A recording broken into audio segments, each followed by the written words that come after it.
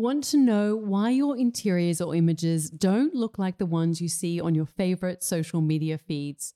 What if I said I could let you know and show you what's missing and how to transform your spaces with clarity and confidence?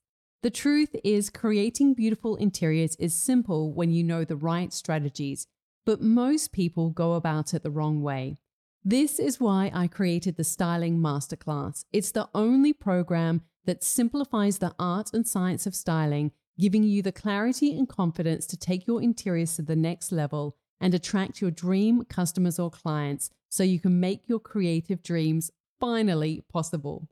This is for you if you're an interior designer or photographer, have an Airbnb, a homeware shop, or e-commerce business, and you want your interiors to look like the ones you see in your favorite books, magazines, or Instagram accounts. Come learn how to style using my signature method so you can elevate any interior and create compelling imagery, which is your most effective marketing tool if you're selling a product or service in the world of interiors. Any successful business owner knows that styling is your secret weapon to cut through the visual noise, stand out from the crowd, and grow your business. Styling is something that you don't want to leave to chance. In today's world, images are everything. This is why leading interior designers and architects always use stylists to finesse their spaces for photography to make sure they've got incredible imagery that they can use for their socials and website. Come learn how to make styling not only an essential element, an easy way to create content for your socials and websites, but learn how it can propel the growth of your creative business. If you're serious about creating beautiful interiors and a business you love without struggling in obscurity, this is the program for you. I'm going to share my process and give insights that you're not going to get anywhere else because I've been working as a professional interior stylist for the past 15 years. The Styling Masterclass will give you that clarity and confidence you need to take action and connect with your dream customer or client so you can make your creative dreams possible. Go to nataliewalton.com/next level to learn more and enroll now. Enrollments are open for only a short time, so please, if you're interested and you're ready to take your interiors to the next level, go to nataliewalton.com/next level. Welcome to Imprint, a podcast about creating a home and life you love. I'm Natalie Walton, an interior designer, stylist, and best-selling author focused on an holistic approach to homes. Each week, I'm sharing insights and interviews about the creative process to help you enhance both your interiors and well-being, as well as provide you with the tools and resources to make considered and sustainable choices with all that you create. Hello everyone, I hope you're all well. I'm very excited to share today's interview with you. It is with Simone Haag, who is a director and designer of her own interior design business. And she has gone on such a fascinating journey, not what you would expect at all to get where she is today. She did an apprenticeship of sorts with Hecker Guthrie in Melbourne, but have really carved her own path since then and is known for her unique style. She really owns sort of using vintage pieces in dynamic ways in interiors and has had her work featured all around the world and had various design nominations as well. So she shares also really openly about her process of how she works with clients, how she charges for her services, and how she has managed to grow a team and a thriving and successful business. I personally got so much out of this interview, and I think that you will too. So if you do enjoy it, I would love if you could take a quick second to quickly rate and review this podcast. Just put a quick comment in. It'll just take, 10 seconds to say, love the interview with Simone, so I can know that you enjoyed it and bring you more of the interviews and the content that you really enjoy. Thank you so much and enjoy my conversation with Simone Haag. Hello, Simone. I am so excited to sit down and have a chat with you about all things interiors, your journey, and some of the biggest lessons that you've learned over the years, because I think, what you have achieved in the world of interiors is amazing. And I love the story of, that you have perhaps not taken a traditional route to get where you are, but I always like to start these conversations by going back to the beginning and getting a little bit of an insight into who you are through your childhood and some of the things that you were interested in. Could you see any indication sort of like in those childhood years that you would be where you are today? Well, firstly, Natalie, thank you very much for having me on the podcast. I'm an avid fan of your books and your aesthetic, so very, very pleased to be here today. And to the listeners, I just wanted to share a little minute that I'm sitting here in a house that we've just moved into in Melbourne, a beautiful mid-century house. I've just taken Natalie for a very quick FaceTime tour as I walk through to the lounge, and it's an amazing spot to be sitting here thinking about design and talking about design, because I'm pretty excited about what's to come. But first of all, yes, we will talk. We'll go back a few steps to childhood. I didn't grow up in a family where design was at the forefront, and certainly my parents weren't overly creative. My mum was a flight attendant and my dad was a policeman. So I don't think you can probably get more non-creative than that. So I would say, and I think at the time growing up, I didn't even think interior design could be a vocation. I studied business, as I have mentioned in the odd podcast here and there, with a specialisation in travel and that kind of thing. So no design inspiration in my family, or no leveraging off their creative ways. But I did always like, I found some old books when I was moving house, Natalie, of when I'd been on my travels. And this would be when I was in my, 18, 19, 20, where I used to collect snippets of interiors and do little sketches. So I would say it's always been something that has interested me. But I think it took a long time to realise that it could actually be a career. So then take us, how did it all happen for you? I mean, obviously you're a very successful stylist and designer, after studying business. How did you end up sort of working in the world of interiors? It's a fun story. It depends how much time you've got. But in terms of the abridged version, so I studied business, and I did my university, La Trobe, had a campus at Mount Buller. So of course I opted for the last couple of the last semester or two being at Mount Buller, where I met someone who, his father had a heliboarding operation. So heliboarding is very high-end helicopter skiing, snowboarding experience. And next thing, I've landed a job in Canada working in this heliboarding operation. And from there, went back through London, started off in pubs, and then landed a role in an Ian Traeger boutique hotel designed by Philippe Starck. And so I guess one job has led to the next and to the next. And whilst working in this hotel, that was where I think that whole being immersed in design and surrounded by it, like you'd walk through an Ian Traeger hotel, and this is when boutique hotels were quite the rage. I think now it's kind of a given. We wouldn't go to a hotel unless it was a boutique hotel, but I guess going back then it was the exception, not the rule. So in this role here, I started off in a reservations capacity, which saw me underground with a headphone on pretty much for 8 hours a day. And knowing London, it's dark at during your work day, it's dark in the morning, it's dark in the evening. I don't think I saw daylight for about 3 months, and I pretty much decided, look, that's not me. I'm more front of house, and I navigated my role into an events capacity.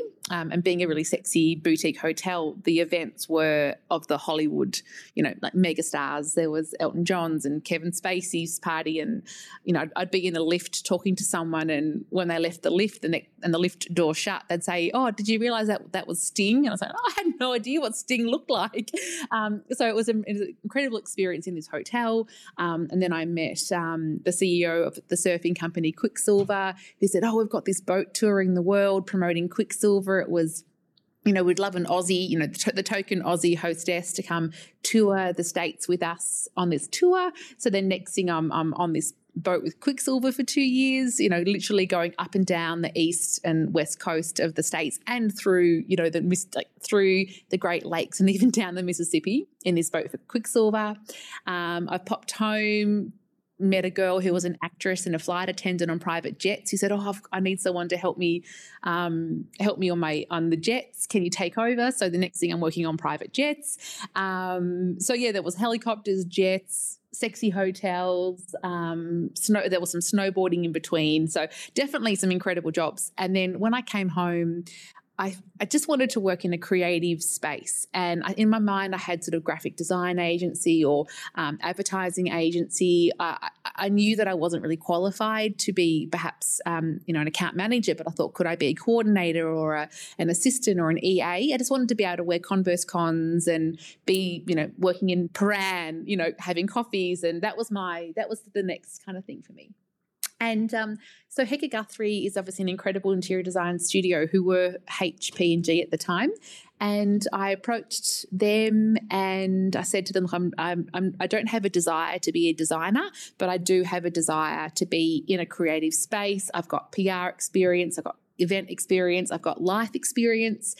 So next thing I've sort of just worked my way up in their studio being in an assistant capacity. And then I think that just grew and grew and grew into having more design tasks landing on my plate, or actually probably as a case, maybe I started to chase those design tasks a little bit more. And I thought, can I help find this? Or I saw this or I found that.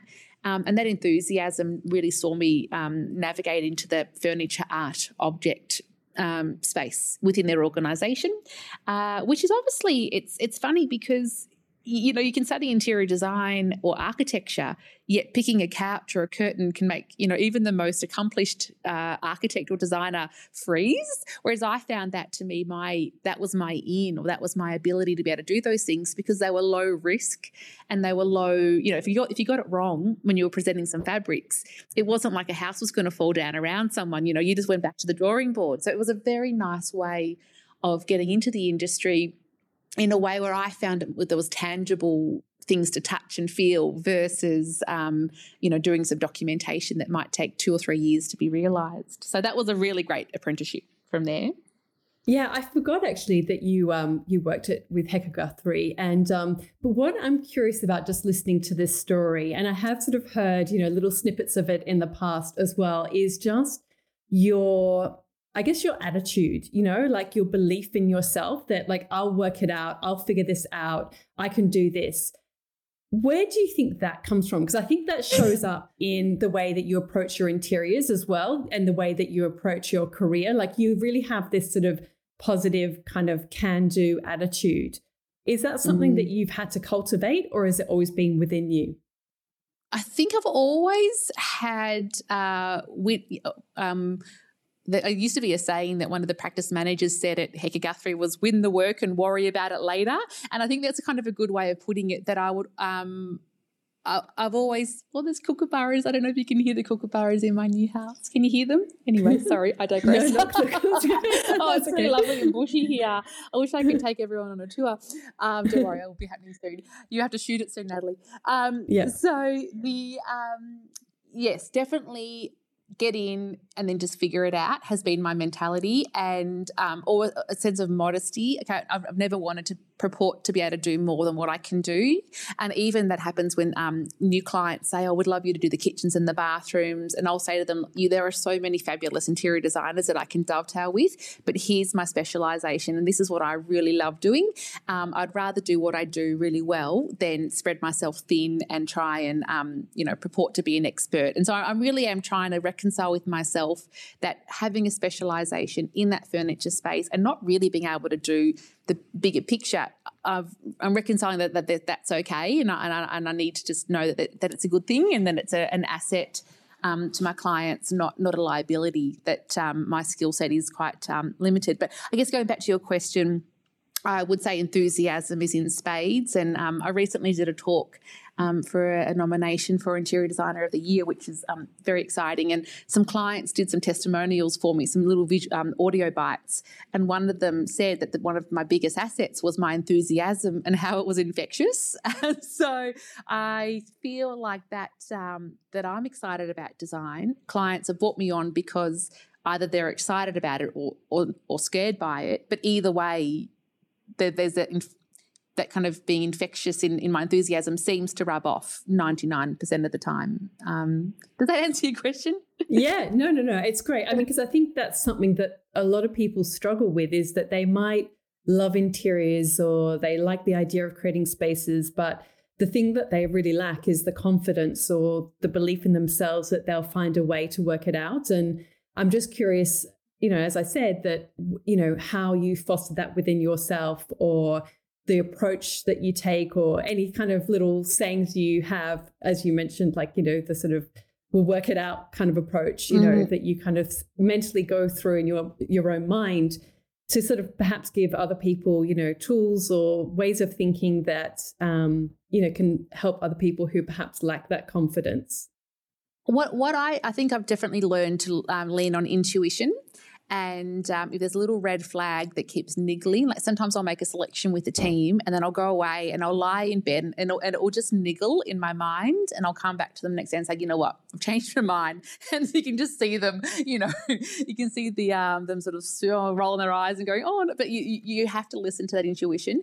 When I put fabrics, we do a flat lay. It's funny because sometimes suppliers will come in with fabrics from particular ranges and we'll have our palette generally laid out all over the floor, and everyone's sort of tiptoeing to get to the kitchenette to make a cup of tea because there's big blocks of fabrics on the floor, and the suppliers will come in and we can be very decisive, and sometimes they go, oh my gosh, I can't believe you just looked at that, and then all of a sudden you picked that within a minute.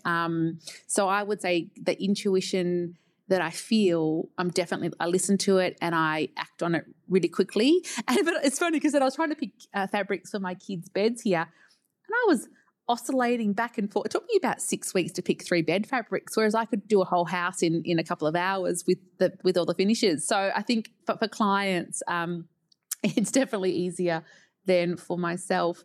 But I would say that intuition and that knowing is something that I've really developed and I'm really proud of, because there was a time when I was doing my, quote unquote apprenticeship where I would too be nervous to present a fabric, and I'd always sort of default to the same old, Belgian linen in a chunky, and now there's this clashing of fabrics that it's so easy now, and I'm really proud that it's gone from a point of, presenting linen to the ability to sort of put it together and just know that it's going to be right. So, yeah, I'm really proud of how that's developed, and I'm not entirely sure how it's happened.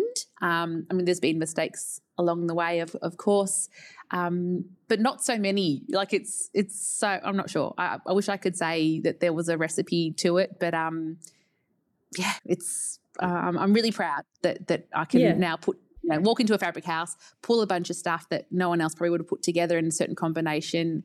And, it's funny, I digress slightly, but we've started to incorporate palette play sessions with our clients, because often we had these briefs from clients where they might say, oh, I'd like to have, I love green. So we'd go and put together a presentation with lots of, say, sage colours or whatnot. And they said, oh, no, I really like olive.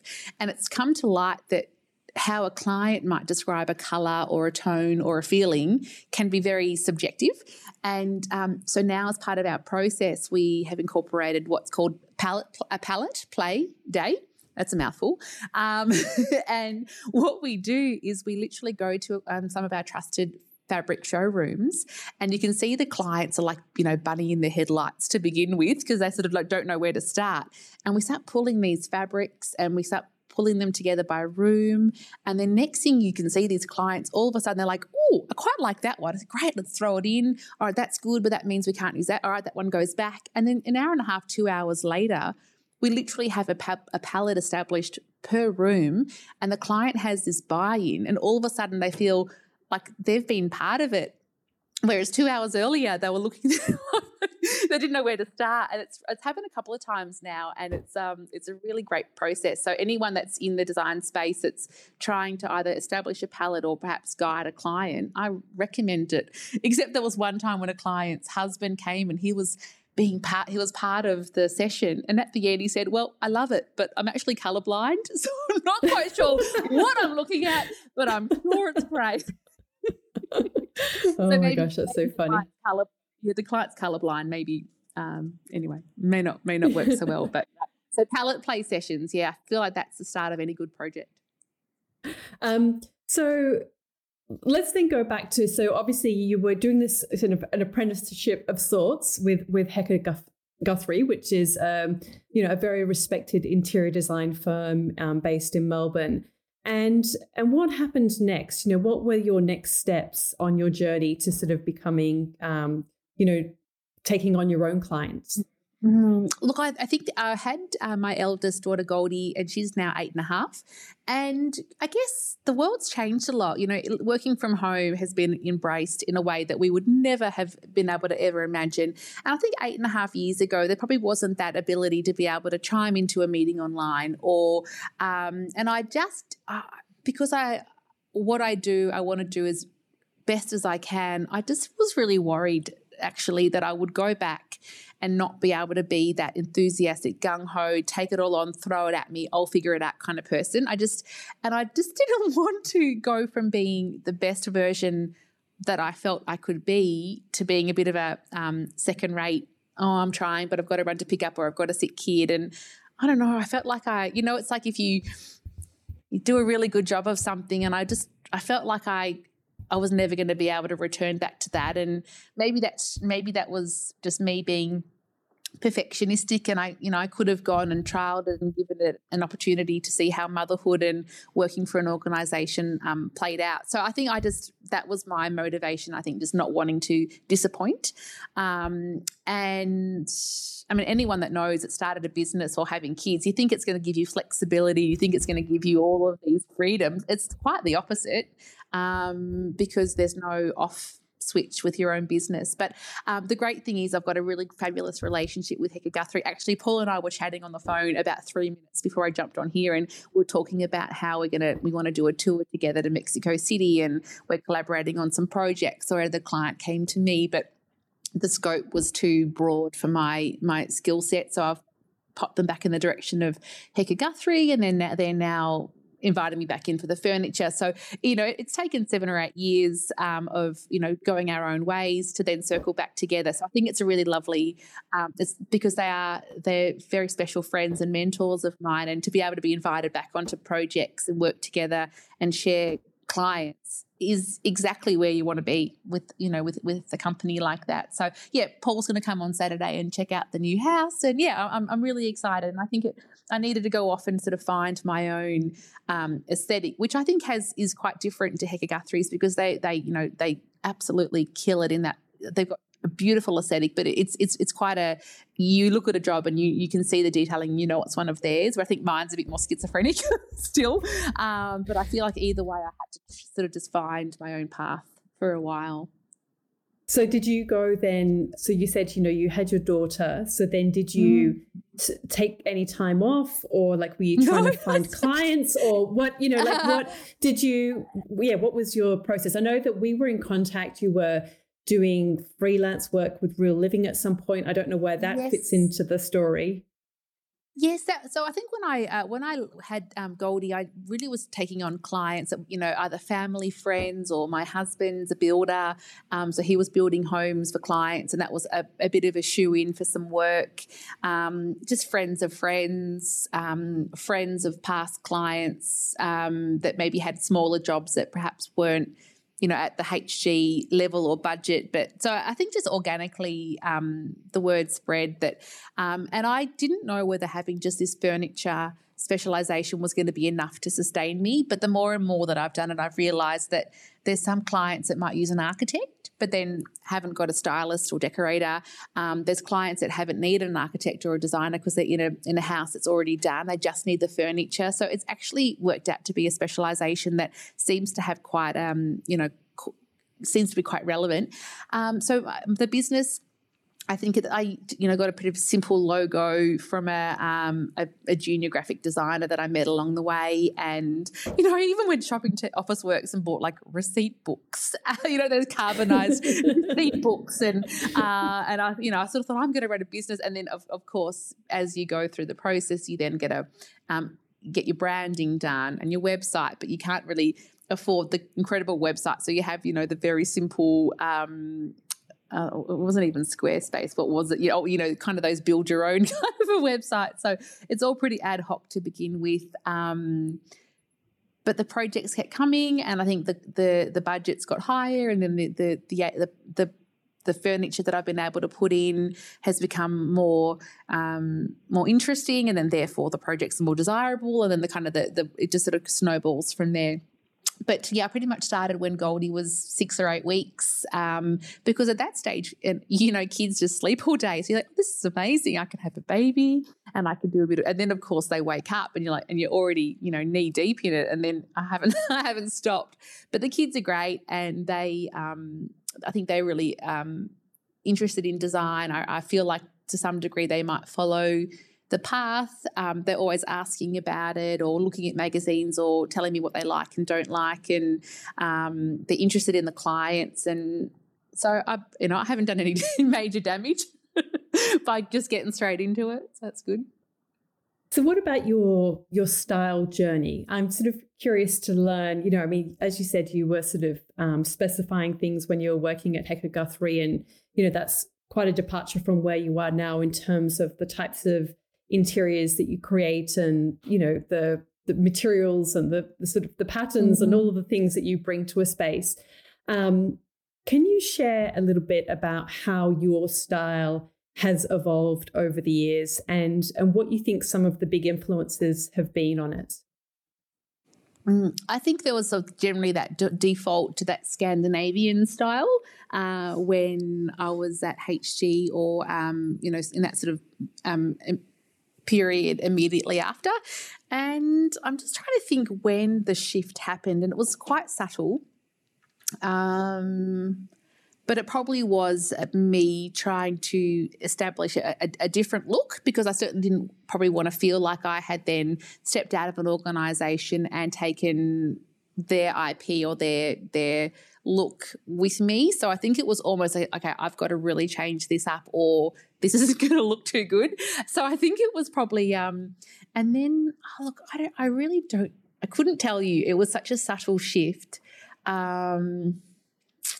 It was a really subtle shift. I think it's probably the biggest thing, Natalie, would be bringing in things directly from overseas that perhaps aren't represented here, is where I think it started to probably make some impact. And it is easy to see things in showrooms and specify them, and then other people specify them and they get loaned for shoots and they get seen a lot. And so I think when I started to bring in things directly from overseas that weren't represented, not that I don't support the showrooms, I do very much, but I probably just try and avoid selecting pieces that are on display or can be easily selected. So if we're choosing a sofa from Space Furniture, we would then put our own fabric on it so that it always has a sense of being unique. I try very hard to not roll out the same pieces on multiple projects. And sometimes clients say, please, I love the stool that you use there. But I really try not to repeat things, and if I have to repeat them at the client's request, then I'll make sure that I change the fabric significantly. I just want every client to feel like what's been selected for them has been selected just for them. So it means we sort of keep looking further and further afield for things, which of course was very hard during COVID. So I feel like the style now, again, in this talk that I did last week for the Interior Designer of the Year nomination, I showed some examples of some work, and I was coining various styles, and I sort of said, this is moody, this is city, this is earthy, this is tribal, this is minimalist, this is max. And then as I went through, I realised that there were quite a lot of different styles. So, look, I'm not really answering your question very well. No. I think, I think that one thing that distinguishes what you do is your eye for collecting and your eye for unique pieces, which is, I guess, what you're sort of saying with your clients is that you don't want things to feel generic, that you don't want it to be repeated, the look or the elements. And I correct me if I'm wrong, but you've sort of over the years, and obviously I think you started this well before COVID, you used to do like tours to LA to go like vintage shopping. Have you always been a collector? And can you sort of share a little bit of a light on what you like about it, and maybe even some tips, like what's some good ways to find some, interesting or unique pieces to put in your space? So we did do a tour to LA. The first one was we finished the tour about a month before all the lockdowns commenced. So the timing was brilliant. And then I did collect a lot of pieces from there, which I had sent home, and probably was naive. I was a bit naive as to the costs of shipping things home. And I know that the cost of shipping things home far outweigh the cost of the goods that I was shipping home. So I learned a few lessons there. But I would say I've always loved to collect things. And I think in my early design days, it was more going to op shops and getting couches and cabinets and sanding them back. And then I look back now and I know that when I started at HG and I showed Paul a couch that I'd got from an op shop and had recovered, he turned his nose up at it and I was like, oh, I've really got to cock this one up, haven't I? And he said yes. And I was like, oh my God, do you know how expensive that fabric was? So yeah, I learned a few lessons the hard way. And so now I don't get too many things from op shops. But I often buy, so if I see things from collectors or vintage resellers, I'll often buy them even if I don't have a client for them. So then I do start to, I guess, almost warehouse some of these pieces and keep them unupholstered until the right project pops up. I am going back to LA again in a month with now 20 ladies, or I think it's 19 ladies and one gentleman. And we will go to the flea markets and things, but I'll have to be a little bit more clipped about how what I get and how I send it home, and it might need to be just take an extra suitcase this time. So the vintage pieces definitely add. I would say that's a huge part of the signature style out of the studio. We never put too many in a project. It's probably a bit of a 1/3 vintage, 2/3 not rule, and I try not to get pieces that are too obvious to the style of the house. So if it was a period home, I probably wouldn't get period furniture. I'd have more of a 60s piece. I don't think you need to necessarily have the piece of furniture that aligns with the period of the home. I think that's if you flip it on its head, that's when it starts to be successful.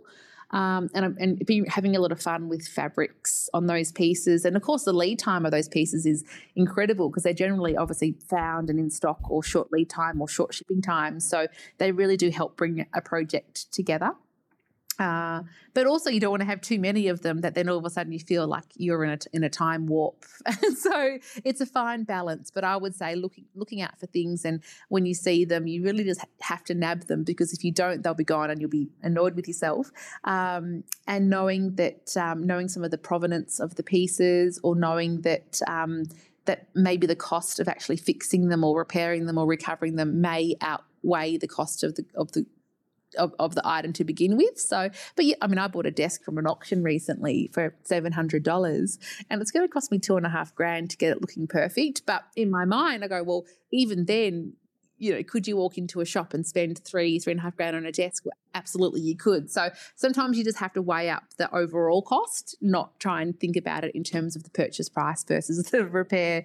So hopefully there's some tips. Yeah. So when you go on these sourcing trips, do you go, you don't like say the one just before the lockdown, so you didn't necessarily have clients in mind, you were just kind of going to see what you could find, or do you try and kind of go with specific projects in mind? It's funny. Well, I was in Paris and Milan recently for the furniture fair this year, and there was a couple of jobs that had just started. So it was really amazing because I actually went around, and it wasn't necessarily just vintage pieces, but I was looking for pieces for this job, and thankfully many of the pieces that we sourced have now made its way into the job. And I said to the client, wow, the timing of this trip could not have been better, because it was so great to walk around and go, oh, that would be amazing for this job, and that would be amazing for this job. But you have to have a client that is trusting to say yes to the pieces that you've seen but they haven't. There were some vintage pieces I did see for another project where I said, this would be so good for you, but the cost of shipping those individually was a bit too much. And then I said, oh, maybe we should wait and buy it, and when we can buy some more pieces and consolidate the shipment. But by the time you do that, the piece that you originally liked is already sold. So it really is, you have to act fast and just cross your fingers and say, don't worry, we'll get it here, and we'll get it here as cheaply as we can. So I think it all depends on the confidence and the budget of the client as to how successful those trips can be. But certainly in one of the instances, so many of the things that we found have now been specified. And people that we met at galleries, we go away, we send a request, and it gets approved. They take you seriously. Then next time we email them, we're not just some small designer from Australia. Like, we've met you, you've come to Paris, you've specified from us, and you that kind of credibility builds. And even just walking into some places in Paris where we introduced ourselves, Melissa and I were there, my colleague Melissa and I, and we gave them a business card and said, oh, we follow you, we know your work. And that just blew us away to go, oh my gosh, we're walking into, Coco's gallery in Paris, and they know of our work. Like that just, it was mind-boggling, incredible. Yeah. I can hear the birds now. but yeah. So how have you managed to get the sort of clients that are willing to pay the money to get the great pieces? Because I think, this is something that a lot of people struggle with, is that, it's I'd be kind of interested to hear your take on that, because obviously, we can all see, these amazing things out there, but not everyone has pockets that are deep enough to kind of go and buy these pieces. How has that come about for you, that you've been able to sort of get these types of clients? Look, I feel I owe all of that to my early apprenticeship days at HG, where all of a sudden I was moving in a circle that was at that pointy end, if you will. And then so that already, then I guess the clients that came in sort of after I left, then friends of theirs, or however it sort of evolved, I was already moving in that circle where people did have budget for furniture, or certainly this was not their first rodeo. They'd done multiple houses, and they knew that they know what furniture costs. The trickiest part for me is a client comes in with a furniture budget that I know is not going to get them a result that is commensurate with what they're seeing on the website. And I used to be very much, oh, that's okay, we'll make it work, we'll get the posh pov to figure it out. And through the last year of working with a business coach, I've become better at coaching clients and saying that budget is fabulous and we can have some fun with it, but it's not going to get you the level of detail that you're seeing, because I was always very much, that enthusiasm, we'll make it work, we'll figure it out. And then slowly but surely it comes a bit unstuck when you can't, because things cost money. And so we have a client at the moment who had a firm budget, and I was really upfront with her and said, your house is probably going to feel about 40% full at the end of this spend. And then maybe once you're in, we can then embark on sort of a stage 2 and a stage 3, but then how do you not disappoint them? Because you also want to wow them with a concept, with pieces that it's going to get them excited. So it's just, you're like saying, here we go, here's what you could get, but here's what you can afford. So I don't think I've got the answers yet, but I think those upfront conversations, or doing a budget room by room with a mid-range and a high range, definitely shows clients that if they want to spend $150 on their furniture for their entire house, then a bedside table can only be $400, and a lamp can only be $120, and a dining table can only be $5, and that's still a lot of money. So, but that's not going to get them the look that they've seen on a website where the budget was 4 times that. So, I think it's all about communication. And even now in my capability document, we've color-coded projects within the range of their spend, so that clients can say, okay, this project here is in this range, or this project here is in that range. So that's probably where I'm at the moment, is just trying to get that communication and be better placed to manage expectations, which is what it's all about, really. Yeah, no, that's really great insights. I think, a lot of people who listen to this podcast are, in the interiors world, sort of starting out as interior designers or stylists. And something else that people sort of struggle a lot with is knowing how to charge for your services. So it's one thing to sort of, find the client who's willing to pay for, for a particular or has a particular budget for, the product, the furniture, but also actually sort of charging for your services. How has your journey evolved with that over the years? It's a great question. I think at the start when I had Goldie as a baby and I was helping out friends and family, I didn't charge a fee, but I just retained the difference between trade and retail. So that actually was quite a good way for me starting out, because I felt like it was low risk. The client, quote unquote client, or auntie or friend or whoever, essentially didn't pay a design fee. And if they were going to go choose something themselves, they would have paid retail anyway. So by retaining the difference between the retail and the trade became my payment, and I never felt like I was ever going to let anyone down, because they were the net position that they were in would have been no different if they were doing it themselves. So that was a really good way to start out, because I felt like I wasn't charging them. And then I started to realize that actually that difference between trade and retail was a significant portion, and that in conjunction with a design fee was actually quite a good way of charging. So now I do a percentage of spend model, and as the design fee, because the way that I see it, there's the design work and then there's the implementation, and they're both very significant parts of the process. So obviously the design is that getting to know the client, briefing, getting all the finishes, getting the CAD plans, or if there isn't plans, getting CAD plans, or getting the house measured up to get drawn up. There's the concept work, the design development, there's the scheduling, there's back and forth with value management, and that's all the design work.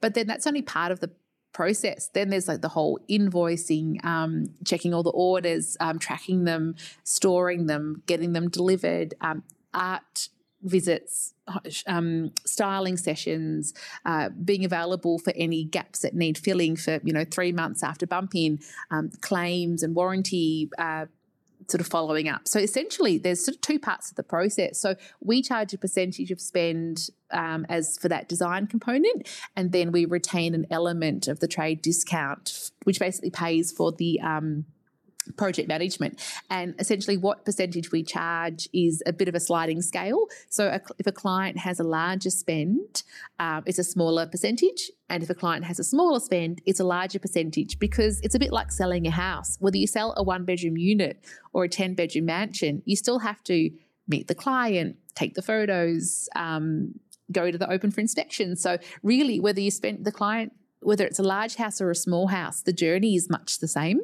So that's why we have that sliding scale. And it also means that clients go, okay, you know what, I'm saying to Simone I'm going to spend 200 grand, but I really got 300 up my sleeve. Well, they're actually better off declaring that up front, because then their fee will be possibly in the next bracket, which makes it a bit cheaper, which means if they were going to spend that money anyway, it's much better I know about it earlier, because then I'm not redesigning. Because otherwise I would have gone and budgeted for the 200, presented them a scheme. They would have said, oh, it's not special enough.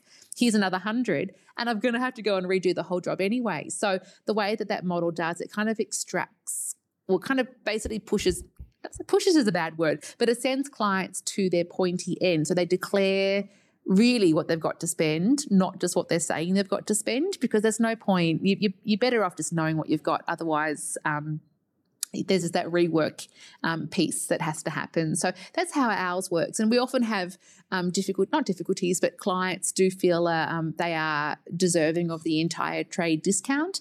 But after the process has ensued and they realise, and we're very transparent how we do pass on a portion and retain a portion, by the end, they say, oh my gosh, I had no idea how much coordination was in the ordering. And they actually do feel that we are very deserving of that, of whatever we've retained. And the odd time where with a client where the negotiations have landed, where the client does get full trade and then do their own ordering, it's often a bit of a disaster. They forget to order things. If things are out of stock, then they don't order them in time. They haven't got them, then we've got to respecify.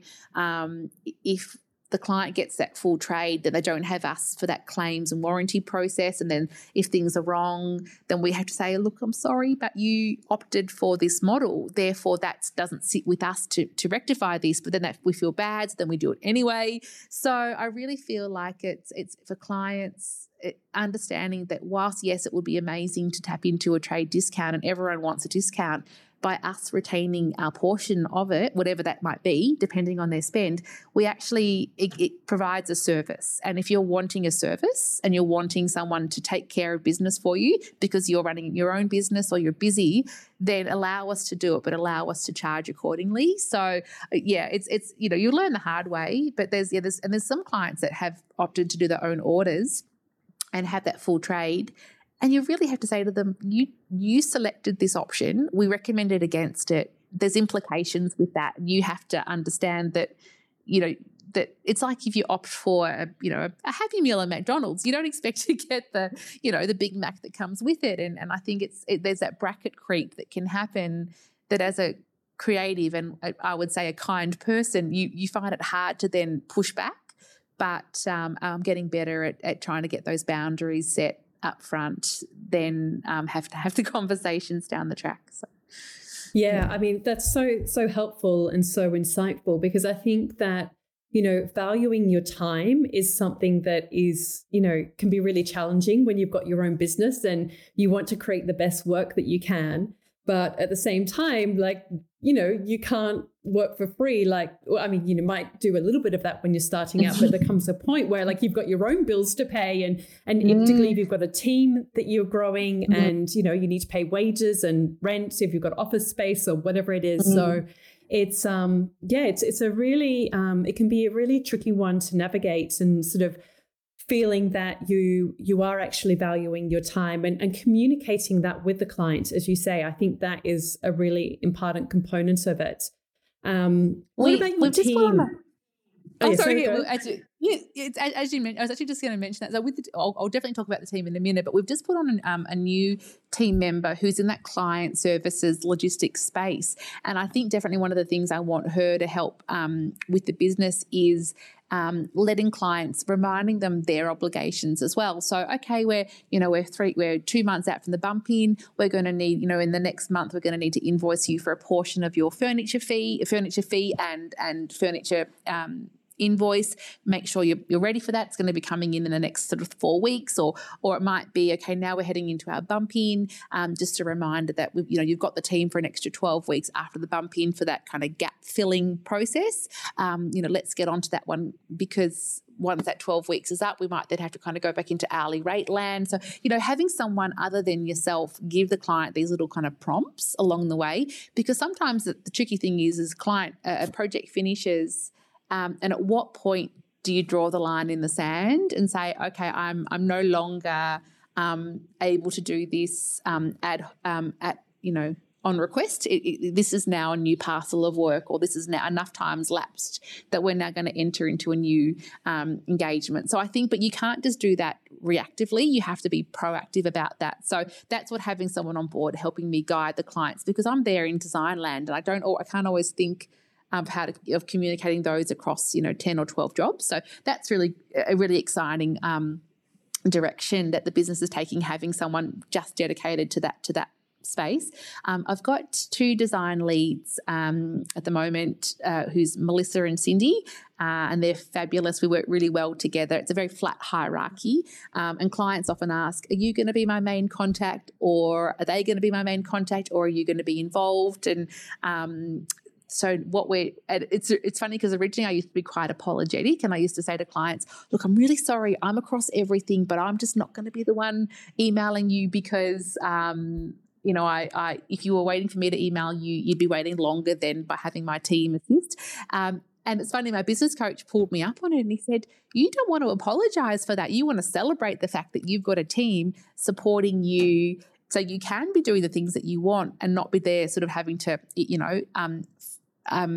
input data into schedules and email them off and things like that. So I've learned to not be apologetic that I'm not the one and only, but actually celebrate the fact that I've got a team helping produce produce an outcome. And as soon as the clients start to get to know the design leads, they realise that their aesthetic is equal in strength, and that their input is valuable. And the more input they have into the jobs, the more they feel accountable and interested. And that's all. And why wouldn't you want to have extra brains out there looking for beautiful pieces? So that's great. We've got a visualization artist, a design assistant and business coach, and financial controller who's bookkeeper and money lady. So the team it works well. The visualization artist, Ellie, that's been a really great part of the business, because she helps realize, like, we can put pictures on a page and a palette on a table, but her ability to turn that into a 3D actually just essentially sells the idea to the client it far quicker than we ever could, just by, pushing pictures around on a PowerPoint presentation. So that is actually, and I would encourage any designer who's starting out to buddy up with like a recent design graduate who might be really good at CAD and 3D, because it actually also helps us go, Christ, we didn't realize that there was a wall there. We thought that was a window. Oh, we better think about art for there. So sometimes when you look at things on plan, you're only seeing part of the picture, and as soon as you get that into that 3D view, you realize that we might have neglected to address a certain area. So it definitely helps the clients and us in equal parts. So yeah, I would say the team's fabulous. 2 of the girls are coming to LA this year, and then I think that whole travel piece is a really important part of the design leads remit, having them get inspired, because the work, it's we work really hard. They work long hours. They're always try to be available for the clients. It's physical. It's they really throw their heart and soul into it. And I feel very blessed that I found a team that feel equally as enthusiastic about the projects as myself. So pretty amazing to have landed with the crew that I have. Yeah, that's so great to hear. And what about, you shined a light a little bit on some of your process, but can you just step it through a little bit, like what's often the starting point when you're looking at a space? And also, touching on a little bit what we were talking about moments ago, when, it could almost be endless, the amount of time that you spend looking for things, sourcing things. How do you sort of set limits on your time so that, it's just not like an endless piece of string that there's never an end point? That's a really good question. So in terms of the process, we are actually, funnily enough, this afternoon we've got a meeting where my business coach has kind of process mapped every step of the way. But we start with engagement, concept, design development, ordering, logistics, installation, and then celebration and review. And so it's a bit of a continuous line where we, and this client services team member that I've brought on, I really want her to help the clients know, okay, now we're in concept, or now we're moving to design development phase, or now we're sort of reaching the point of no return, where if we're saying yes to pieces, we then can't circle back and change our mind. And, we're now in ordering logistics. That means now we're going to send our invoice out for the design stage, because that's all done. So, yeah, definitely having that help of someone kind of taking the client through that journey whilst we're out there doing kind of the design work. In terms of concept, we usually allow 6 to 8 weeks for a concept. Most clients, by the time they've engaged you, they really want to start to see some work very quickly. So it is tricky to say, I just need a bit of thinking time and research time. So what we do is we do a palette play session. We'd then put together a concept, which is generally an uncosted concept. So it's imagery, it's palette page, it's fabrics, and maybe 2 renders and perhaps a couple of elevations. And I guess really at that point, that's when you know on a scale of 1 to 10 how well you've nailed it. And sometimes the clients are very quiet, but they come back and they're like, love it. Sometimes they love it and they come and go, actually, we changed our mind. And then sometimes they go in, think about it and give their feedback, and then you're off and running. So it just depends on the client, the dynamic with them and partner or husband or wife, and who you're dealing with, and are you talking to both partners or just one, and who's the decision maker, and is the decision maker the one that you're talking with, or are you talking with the non-decision maker who has to then get sign off from sorry, that's a hard word to say, sign off from the decision maker. So there's a lot of that psychology that goes into it. So, but I would say within 6 to 8 weeks, any longer than that, and the clients are going to get fidgety. So you don't really have, you can't, it isn't that endless process. So you really have to then just put it in front of them and then use that as your platform to then progress and hopefully get some ticks. You might get some crosses, you get some feedback, and then you take that into the design development stage. I'm curious to learn as well about your approach to, I guess, that sort of installation day process. You know, you capture your work so beautifully with photography, obviously your styling, and you're really good at getting press for your work and sort of getting your name out there. Like you did that event recently with, oh gosh, I can't remember the publication, but you had like an event in Melbourne and you invited different people to come along and look at this project, which was, you know, such a beautiful and creative idea. What is your approach to getting, you know, publicity for your projects, and how has that helped your business? So with the bump in, we find that we don't loan barely anything for shoots. Definitely hang our hat on the fact that if the house isn't feeling full and gorgeous and filled, we won't shoot it until the client's like, okay, now I'm ready to throw another parcel of budget at it, and we layer it up. So we definitely, it's funny because sometimes I do bump-ins and the builder is like, okay, can we shoot it next week? It's like, no, like give them some time. So I definitely say, like, there's a project we're shooting next week that we probably finished 12 months ago. So we don't race the clients down the path of photography. We let it have some time to settle. And I just think that's probably just even out of respect or customer service. Like, you've done the job. You want to give it time for them to feel like it's theirs before you capture it. So we definitely don't loan a lot. We just make sure that how it is how it is. And I would say 99% of the time, if you walk through any of the projects on the website, they would still have everything in them that's been shot. And I'm very proud of that, because it is very easy to bolster a house with loan items and have a beautiful shoot, but the authenticity isn't there. And I understand it has to happen. It's a business decision, and architects that perhaps maybe clients haven't gone on the furniture journey, they need to capture their work and they want to capture it beautifully. I get all of that, but for us, that's not the MO. You know, we want to make sure that it's authentic and genuine. So it's funny because I actually wouldn't say I'm a very good shoot stylist. So sometimes I can fill the place with furniture and then I'm like, oh, and I often say to the photographer, is this okay? Is this okay? So I think it's a skill in itself to actually be a shoot stylist. And so I just hope that the spaces have enough good stuff in them that they capture well, and they seem to.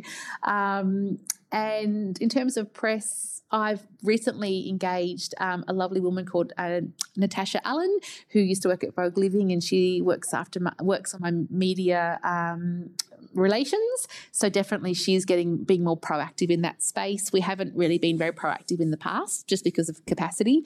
And so that's lovely to have someone who's sort of thinking big picture on those, and even just the award submissions, the amount of time and effort that goes into those. So poor Natasha, when award season comes around, I feel for her, but it's been I've really enjoyed having sort of handballing that coordination of those things.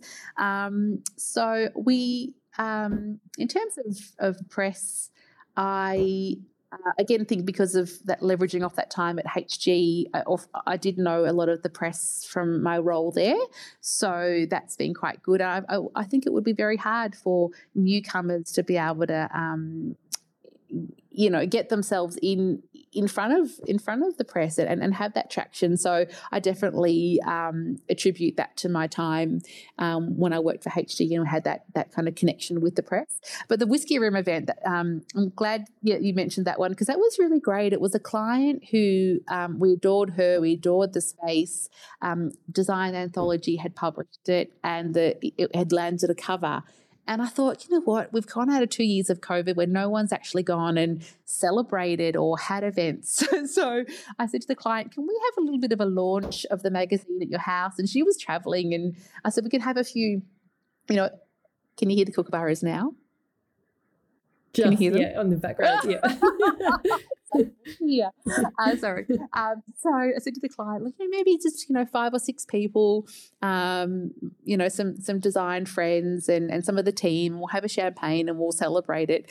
And as she was traveling at the time, and then the guest list grew and grew and grew, and you think about 20 people. So when she got back from overseas, she said, okay, send me the list, who's coming? And we counted it. It was like 20. She said, blimey. And then said, oh, well, it'll be fine. And, we had the event, and in the end, we were still all sitting around the table at, 4 or 5 hours, 6 bottles of wine after everyone had left, enjoying the space. And it was so great to, A, have had such a successful relationship with the client that you are there, welcome to host an event and welcome to stay and enjoy the space. But then B, to sit and not be on the periphery in terms of styling and leaving, but sitting on the carpet, putting your glass on the table, seeing how it went from day to night when all of a sudden the lamps all turned on, because often you're visiting clients during the day and not at nighttime.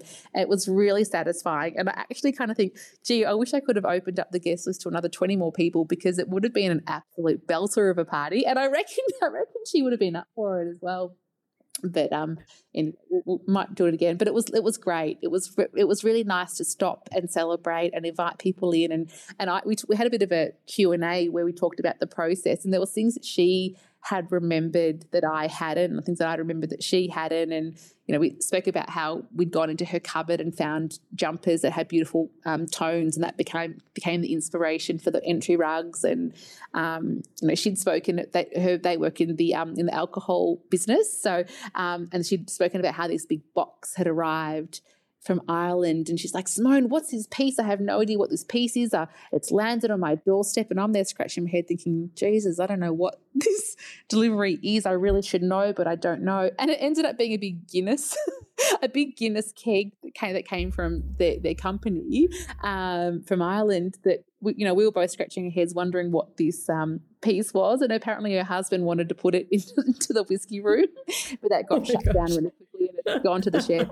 So we had a bit of a giggle about various stories, and how she was very she had a great design eye, and she wasn't entirely sure she even wanted to use a designer. So in her mind, she's like, I'm going to call Simone, and if she answers, great, and if she doesn't, that's it, doesn't matter, I'm not going to use anyone. And lucky that I did answer. And when I walked into the house, she instantly felt at ease and didn't feel like it was going to be myself versus my ideas versus hers, that it was going to be a team. And during COVID, like we had all the lockdowns in Melbourne, as you know, and that project was happening at that time. And I swear she was my saviour, because she was giving me an ability to step away from homeschooling and have phone calls. And, I was getting fabrics called in based on pictures on websites, and we were doing Zoom things, and she'd be measuring things, and she'd be putting tape up the wall, masking tape and taping the length of the sofa. And I go, yeah, that's good. Or maybe just show me the version that's longer. And so we had a really interactive experience. So it was very lovely to celebrate it. Yeah, great. It's so good. Now, I just want to ask you a couple. Well, one thing that's popped up that I'm kind of curious about is, you've mentioned, obviously, you've got a business coach, you've invested in getting someone to help you more with publicity and PR. You obviously, you're investing in yourself and you're investing in your business. Why is that important to you? And, is that something that came naturally for you to do? Or, because some people wouldn't even consider taking on a business coach. What spurred that decision, and how has it helped you? So I would say in the early days, it was obviously me just doing everything. And then I brought on a team member, a lovely woman called Sarah Shinners, who helped me for about 5 years. It was just her and I. And that was when I was going through 1, 2, 3 babies. So she just did pretty much everything. We worked on the design together, but she executed everything. And then she left when she had her baby. And so it's like karma. It's like I had a baby and I left, and then she joined me, and then she had a baby and she left. It's kind of what happens.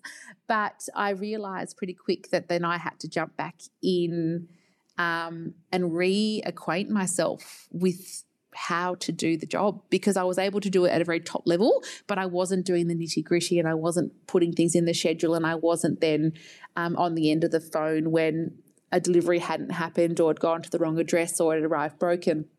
And so I think I got a bit of a shock to my system as to how much work was actually required, having had someone so incredibly efficient assist me during that time where I was really in the trenches. So I think it just came down to the work. COVID actually meant that everyone was, as you know, invested in their houses. They were stuck in their houses. So the industry exploded. So you had this perfect storm of staff members left, work's gone berserk, homeschooling kids, and there actually wasn't even a choice to it. It's like either that or I wouldn't be able to survive the workload of coming in. So it was funny meeting Natasha, who was helping with my media relations. That was just it's funny. I had a chat to a friend, Tess from Alexander & Co in Sydney, and mentioned, it would be great to have someone assist with that. And by putting that out there to the universe, 2 days later, Natasha called. She'd been talking to Tess. Tess had mentioned me. Natasha had called me. And she only had the capacity to take on a few clients. So I felt very lucky that that conversation happened right when she was accepting clients. The business coach, Aaron, his sister is my Reiki lady. So I get Reiki probably monthly. She's a Reiki / clairvoyant. So I get my Reiki and get get the cortisol levels back down. And then at the same time, I had this guidance from her, which I know my husband, if he listens to this, will be rolling his eyes. But anyway, we have a good time, and she picks up on some pretty amazing things. And then she said, you should meet my brother, Aaron, who does coaching. And at the point, I originally started it as some just one-on-one personal coaching sessions. And then I realized very quickly that whilst he had an incredible ability as a personal coach, that there was going to be a greater benefit to having him as a business coach. So he's helped in the HR space, onboarding team members, getting job descriptions refined, because my job descriptions pretty much for all of the team were all exactly the same. And he said, it's like you've got yourself and you've cloned yourself and you've cloned yourself again. He said, really, in order to have a scalable business, you've got to separate out the roles, and you do this and the team do this. And then once the design's done, then that logistics person comes in, because their brain space or their thinking is different. So you don't want to pull the designers out of their design space to start thinking about deliveries and trucks and storage and that kind of stuff. And he said the ability of bringing on this one extra person means the designers can then take on a couple of extra jobs, because they're still going to be in this design space. And if you're thinking about one job, you might as well be thinking about 5 jobs, because you're out there looking. So you just have your peepers open for all your clients. And so the efficiency that will bring is going to be far outweigh the investment of bringing on this person. And you're like, oh, that makes perfect sense as soon as you say it. What else does he do? If there's any kind of troubleshooting, or there's been just things that, not problems, but just things that we just haven't had the bandwidth to tackle it. He has the bandwidth to tackle things. We're having a meeting today where he's talking us through our process. He's assisted with some pricing restructure, and he sort of talked to, so I think I feel like at the moment, sometimes I feel like every month, hemorrhaging is the wrong word, but you're like, oh, media person, business coach, but it also means that eventually there's a business there that is scalable. That means I can go away for 2 weeks or 3 weeks. And I was away for 2 weeks last week, and I took emails off my phone, and I felt like there was a structure in place that meant that the buck just didn't just stop with me, and it was so refreshing. So good. I haven't figured out how to put emails back on my phone, and I'm wondering how long I can go without it. It's making me a lot less efficient and a lot less responsive, and I feel like there's about 20 emails I've still got to get to, but it means when I sit down and do them, I'm not even like driving. I was doing emails like, this is terrible. I've got 3 kids in the car, and I'm looking at my phone and at a traffic light responding to an email. So there comes a point where you just have to put the brakes on a little. So I'm really hoping that this investment it leads to better client services, greater referral, charging, elevating that fee structure, and eventually it'll kind of, getting the press that brings you in the job. So you do have to sort of have that period of time where you go that what's going out might feel like more than what's coming in, but just having that trust that the circle, will close. And it's nice just having someone to defer to, because it's amazing when you run your own business. Sometimes you just need to share a problem, and they say a problem shared is a problem halved. So I think it's been amazing.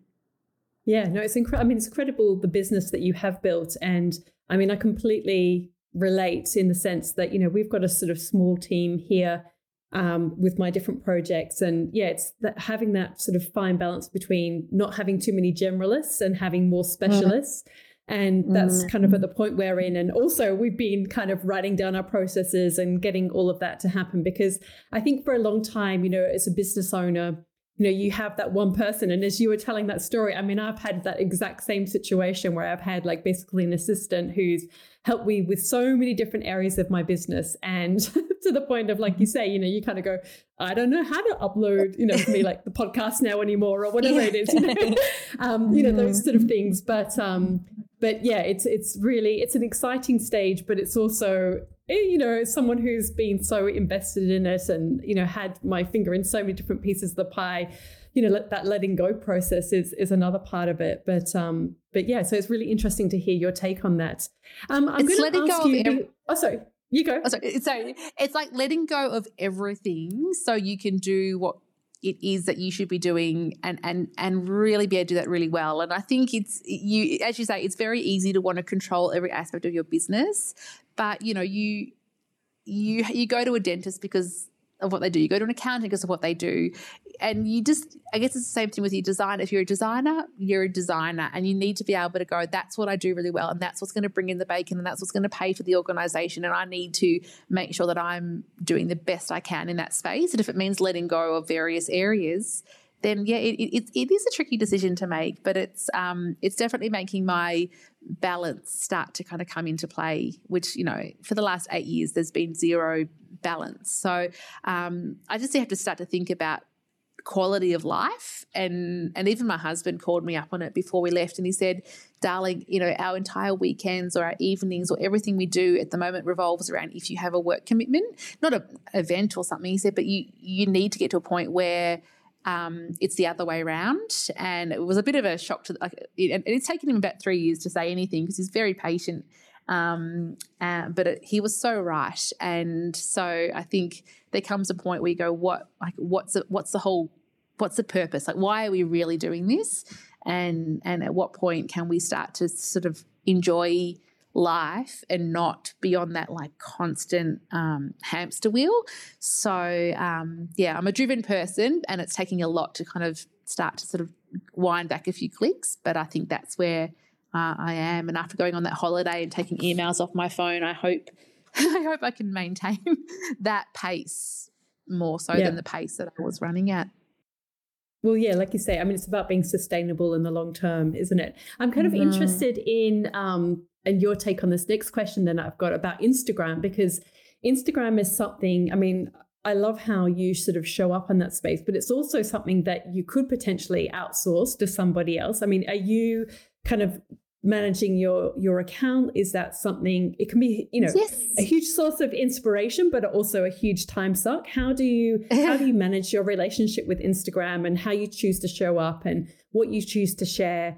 Because that's something that people can sometimes really struggle with, like, what do I even put out there, and even with all the changes with the algorithms and all of that sort of side of things.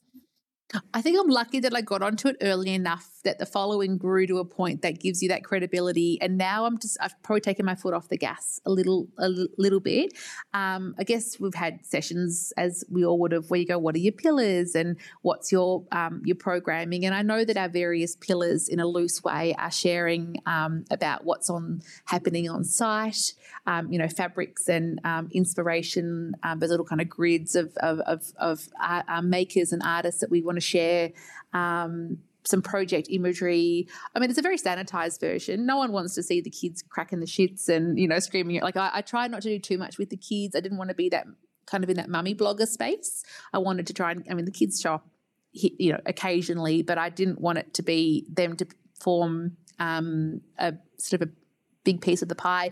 Melissa from the team definitely assists with Instagram, and Natasha's doing a little bit. But I would say you kind of go in waves where you're like super motivated about it. Like we went to Milan and Paris and we were like posting 3 times a day. And then I think this week it's been about 2. So I've lost a bit of the mojo. But I feel like it's just making that time to sit down, get your calendar, your sort of populating calendar and go, I know that I've got at least, X amount of posts coming in this week, that if I didn't think about it, there was some automation to it. And then as your day progresses or your week progresses, you have that more, what's the word I'm looking for? Sorry, I've lost the word, but it's more, I guess not authentic, but it's like, we're here. Like a fluid kind of, yeah, I'm here now and I've seen this, or so I would say that I probably need to throw a bit more time at it. I lost a bit of the mojo when it was all the advertising was coming up and I felt like I'd open it and all I would see was posts from accounts that I didn't follow, and sometimes you wonder how much of you people want to see, and are you is it a bit of you don't want to have the Simone show, so. But then having said that, if you don't post, then you start to lose that relevance in the algorithm. And I don't know. At the moment, like the clients that I'm building and working with probably aren't necessarily Instagram followers. They're maybe more referrals. So you wonder, are you better off doing your work and doing it really well and investing in meetings with architects and building your clients, and then Instagram is more of a folly, or are you trying to use that as a business tool? I try not to do too many sponsored posts, but I do know that obviously is the ability for a more of a passive income stream by doing some posts, and then that obviously really helps you then, with the business. So I'm not sure. I think I've just lost a bit of the mojo at the moment because I don't want to be like it's a very sanitized version of life and design, and I wonder sometimes I worry that everything looks a bit too sparkly. It's not reality, but yeah. But people don't really want to see reality. Yeah. No, completely. I mean, I think we all go through stages. I know that.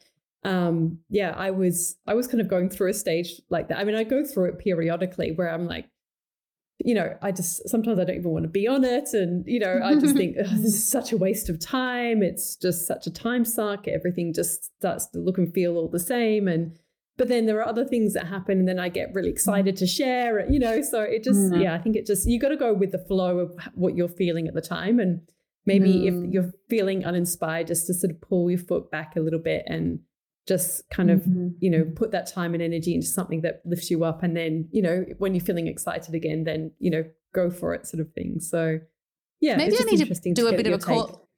Yeah, I should do a call out maybe to the audience and just say what things are you enjoying and what things would you like to see more of. And I thought about, I haven't got very good with reels yet, but I thought about in the highlights that actually that per highlight could be a project. So rather than the client, so you might say, okay, this is project X, and then it's like the site visit or seeing it, at lockup, or it's going on a fabric palette play session. And then so if a follower were to go click through one highlight in a time-lapse version, can see what's transpired over a year. I thought that would be an interesting way of sort of sharing what we do, but in a way that a client goes, I want to see what bringing a stylist on actually involves, and they can kind of see per project and see it from lock-up to photo shoot and beyond. But then I get to site, I'm so busy chatting or talking or making notes that I walk away and go, oh my God, I didn't even get any photos of that. So probably need to bring in some ammunition there and have someone who's like, okay, I'm coming to shadow you on this session and my role is just to document it. Because, you can't do everything at once.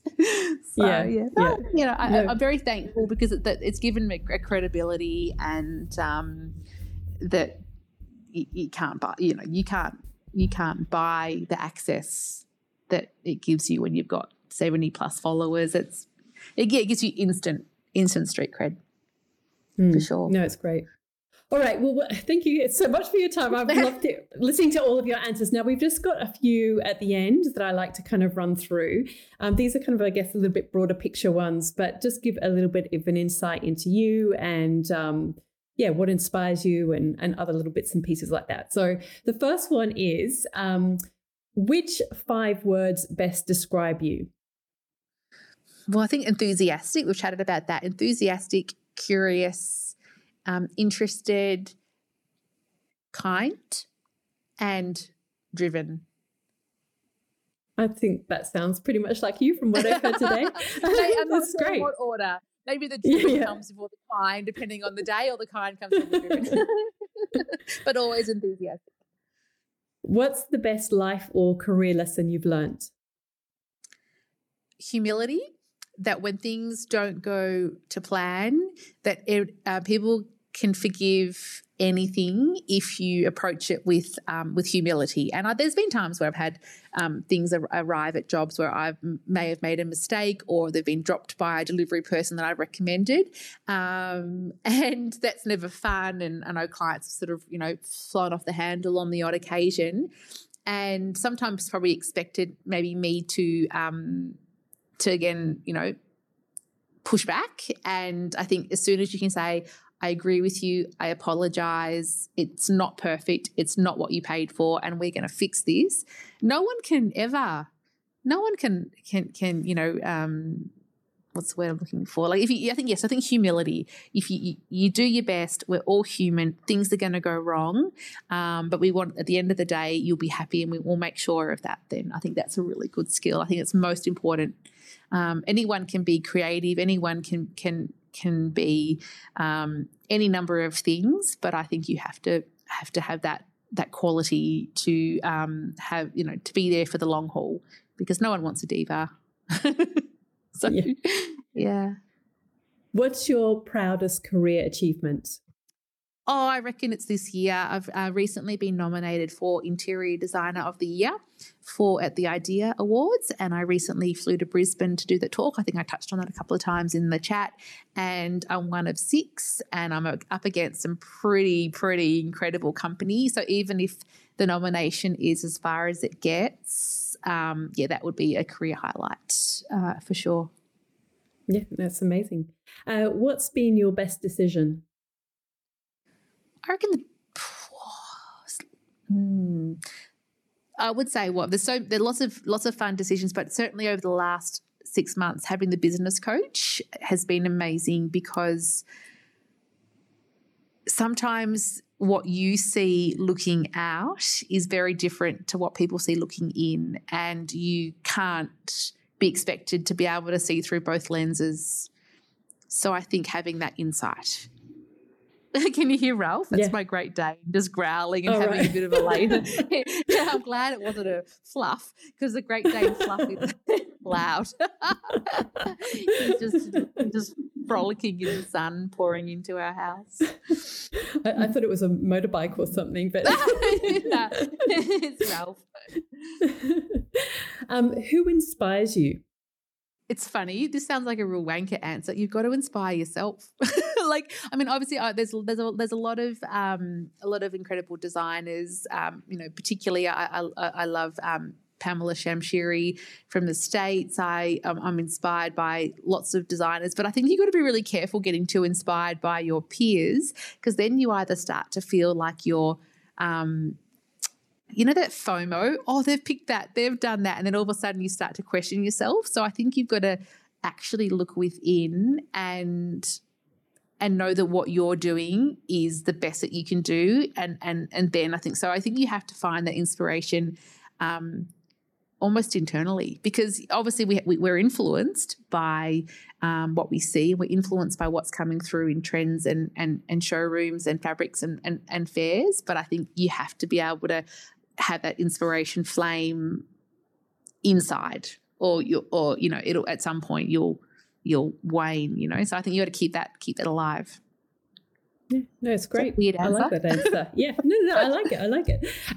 What are you passionate about? I'm passionate about making people happy. And that's happy either through the journey that we've taken them on, or happy with how they live or where they live, or happy about how they've been treated as a client in the studio, or happy about how maybe we've come at a time where they've recently got divorced and now on their own, and we've provided a bit of joy for them. So that's what I'm really passionate about. It's about running a business and creating a lifestyle and all this sort of stuff. But at the end of the day, the most satisfaction I get is when I've made a client happy. And there was one I met the other day who most of the project had been on Zoom, and I actually didn't really, or emails, and I wasn't sure that I had delivered. She didn't often give a lot away on email. When I met her, she was quite gushing and really happy. And I was like, and that just made me feel extraordinary. So I think that's what I strive to do. Yeah, great. I'm getting all teary. What dream do you still want to fulfill? Well, I would say that the dream I want to fulfill is to work with the house that we've just moved into, that I'm sitting in right now. It's a house that my husband and I chased off market for close to 18 months, and it was like our dream home. And we're in here. I've already been here for about 2 or 3 nights. Like I said, we moved in, went on holidays, came back. And I think my dream at the moment is to slowly but surely to preserve it, but also bring kind of our touch to it. So yeah, the dream is what I'm sitting surrounded by right now. I'm living the dream. Just got to make it happen. Now, I know you've had a kind of intense, couple of days, weeks moving into this place, but what are you reading, or a recent book that you've read? What's something that's been on your bedside table or, on your coffee table? Can you share a book that you've recently been reading? Just I do more of the audio books from Audible, only because I've read a few books on the recent holiday, and they were just sort of trashy romance novels. I can't remember what they were called, but I think the Atomic Habits book, audio book, I've just listened to and I'm about to listen to again. And so I would say I'm not so much of a reader, more of an audio book person, and I would say that I loved Claire Bowditch's audio book, and I loved the Chiffon Trenches. So anything about real people or real people's stories, I probably enjoy, or a little bit of self-help. I mean, we all love a self-help books, try and get those habits right. So I'm probably into. It's funny because with Claire, even listening to her audio book, I reached out to her on Instagram, and we've now struck up a bit of a friendship. So it's amazing how the world has become so small that you can read about people, listen about people, and reach out to them, and next thing you're having a cup of tea with them. It's mind-boggling. So yeah, not much of a reader. I think with 3 kids under 8, there's not a lot of reading going on. But any chance I can, I'll put my headphones in and meander. Yeah, no, I completely understand. What about do you listen to podcasts? Are there any that you really enjoy listening to? I'd love to listen to more. I feel like I don't have my rhythm with the podcast. Like I'm not subscribed to a lot of them. It'll be a little bit ad hoc where I'll be on a drive down the coast. So I reckon I need to get a list off you. I used to love the birthing podcasts when I was in sort of baby land, and I listened to some design ones. Funnily enough, the one that really got me hooked, which has nothing to do with design at all, was Stuart Diver's podcast. The gentleman that was in the Thredbo disaster, and he talks about all natural disasters. And there's a bit of a I love snowboarding and surfing, so sometimes just a good old natural disaster, or I'm listening to the one about Everest, the Everest climb, some people climbing Everest, and all it sort of went haywire with them. So yeah, I know it's a bit kind of not really designy, but yeah, anything about a natural disaster or outdoors or a journey or a momentous feat being overcome just seems to be my little podcast folly. Yeah, no, it's good. I mean, it's good to have, other things. Or I'll listen to them if I've been on one, and then I'll be in the car listening to it, and the kids are like, "Is that you, Mum?" That was fun. And finally, what piece of advice would you give to your younger self? Oh, I think this is a bit boring, but I definitely think when I was in high school, I was I was quite driven, and it was all about, okay, what am I going to get? What am I going to study?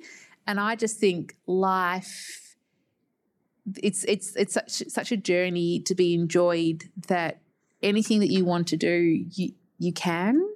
And that you don't need that credibility or that certificate or that endorsement to be able to do it. And I think that's been, a big part of my story is that whole, never studied design and, found my feet and created a business. So my younger self is I shouldn't have worried so much about all that, just have the knowing that if you've got the enthusiasm and you can get there. I think that's probably...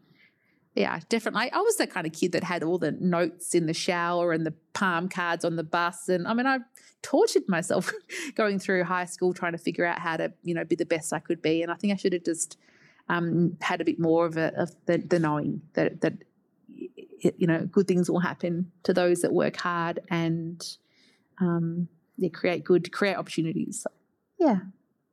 Well, you've certainly done that. So thank you so much. I really, really appreciate you being so honest and open about, your journey and the lessons you've learned and your process. And I think it's really going to give a lot of people, like a really helpful insight into, what it takes to grow a business in this interior design industry and, the sort of, the strategies and the process that you need to go through. And also on a more personal note, I really just want to thank you as well for opening the doors to your incredible shack on Phillip Island and allowing us to shoot it for My Book Style.